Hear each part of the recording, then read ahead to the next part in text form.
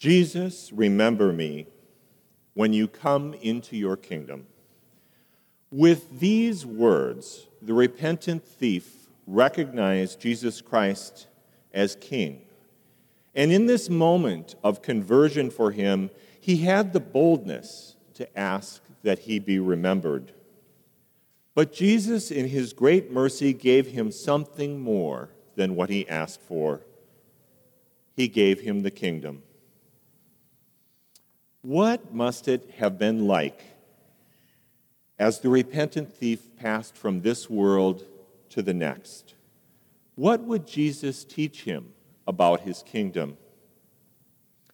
I'd like to invite you to imagine with me this morning for a few minutes what this might have been like. I want to explain that this is my own interpretation of what may have happened, but I'd invite you to join in it with me as we explore the repentant thief's journey on the road to the kingdom. I must have been sleeping, dreaming. I can't get the images out of my mind, the angry crowd, his face, and his words. Today you will be with me in paradise. Is that where I am? Is this paradise? I pick myself up and look around. I immediately notice two towering structures in the distance. I don't see anyone around. I'm not sure where I am. I have thoughts, I'm breathing, but I feel different. I don't feel pain, and yet my hands and my feet bear the wounds of my crucifixion. I see a figure on the road ahead. It looks like a man. Wait, it looks like him. Jesus, is that you, Savior? Jesus calls to me. Peace be with you, my son. You have arrived. You must be a bit confused about where you are and how you arrived here. Jesus, I can't quite believe all that has happened. There we were, suffering the torment of our cruel fate, and now here we are my son, we are on the road that leads to the eternal city. Those tall structures you see in the distance, they are kingdoms. Come, let's walk on a little further, and I'll tell you about them. Jesus and I walk together along the road. I notice that it is paved with beautiful stones of many colors. Jesus begins to tell me about the Father's plan and how it has been fulfilled in him. I can't quite believe that I'm really here with him, both of us, on this road together. Soon we arrive at the place where the road splits, and he begins to teach me about the kingdom. My son, the road splits here. One can either go to the left or to the right. Let's take this road to the left. Suddenly, the sky is as dark as night with thick clouds over this place. The structure is black, and the smell all around us is overwhelming. I can see birds, vultures circling over this place. As we walk on further, I can hear the sounds of wailing and pleading. As we draw closer, I can see the faces of those condemned to this place peering out of the windows.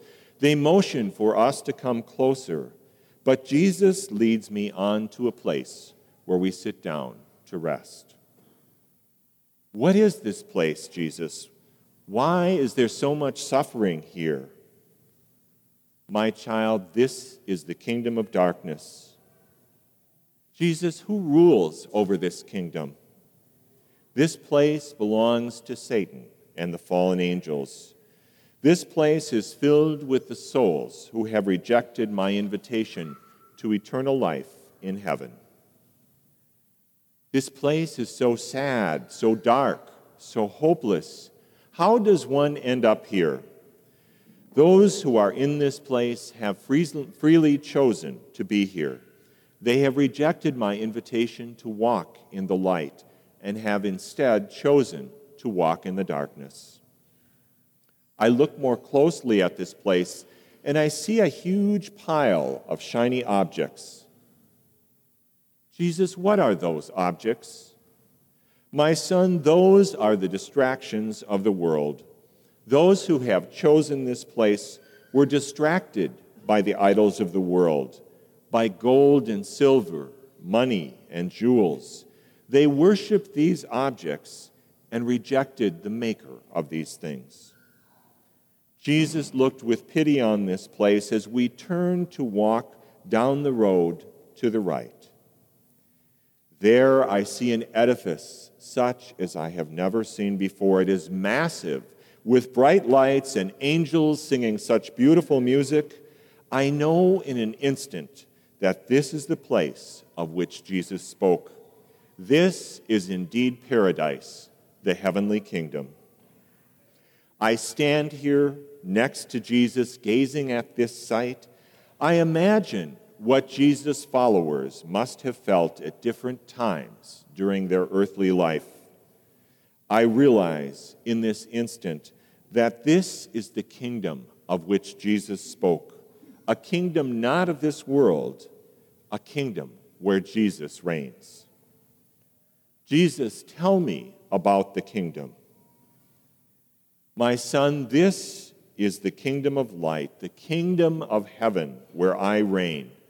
I became man to save mankind from the sin of Adam and Eve. At the same time, I am also divine, the Son of God. I have conquered sin and death, and now reign as King of heaven and of earth. My kingdom belongs to all those who follow my invitation to new life. My kingdom is one of justice and mercy. It is a kingdom of peace and love. It is a kingdom of eternal light. I desire for all people to enter into my kingdom. We walk together through a door. It opens, and there among us I see a multitude dressed in white robes and singing, "Holy is the Lamb, Hosanna in the highest. All hail to Jesus Christ, our King." Jesus brings me into the throne room. I am in awe as I gaze upon this holy place. Jesus tells me, this cross of suffering, this is my throne. It was the plan of my Father that I would suffer and die for the sins of many. I rule the kingdom of heaven from the throne of this cross, which became the instrument of salvation for all the world. I lift up a headpiece, a blood-stained crown of thorns. Lord Jesus, what is this? This, my precious child, is my crown. But it is a crown of thorns. Shouldn't a king wear a crown of gold? This crown came to me through the suffering I endured. Each one here in the eternal city has worn such a crown by the suffering they have endured in their earthly life. Then I saw a beautiful golden object, a gleaming chalice encrusted with beautiful jewels. This, my son, is the chalice of salvation. It is the cup of sacrifice in memory of my blood that was shed on Calvary for the sins of many.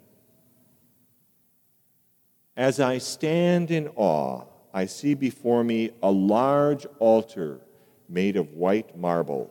It is covered with a gleaming cloth of white and surrounded by angels dressed in white and gold. Their voices are raised in a continuous chorus to Jesus Christ the King.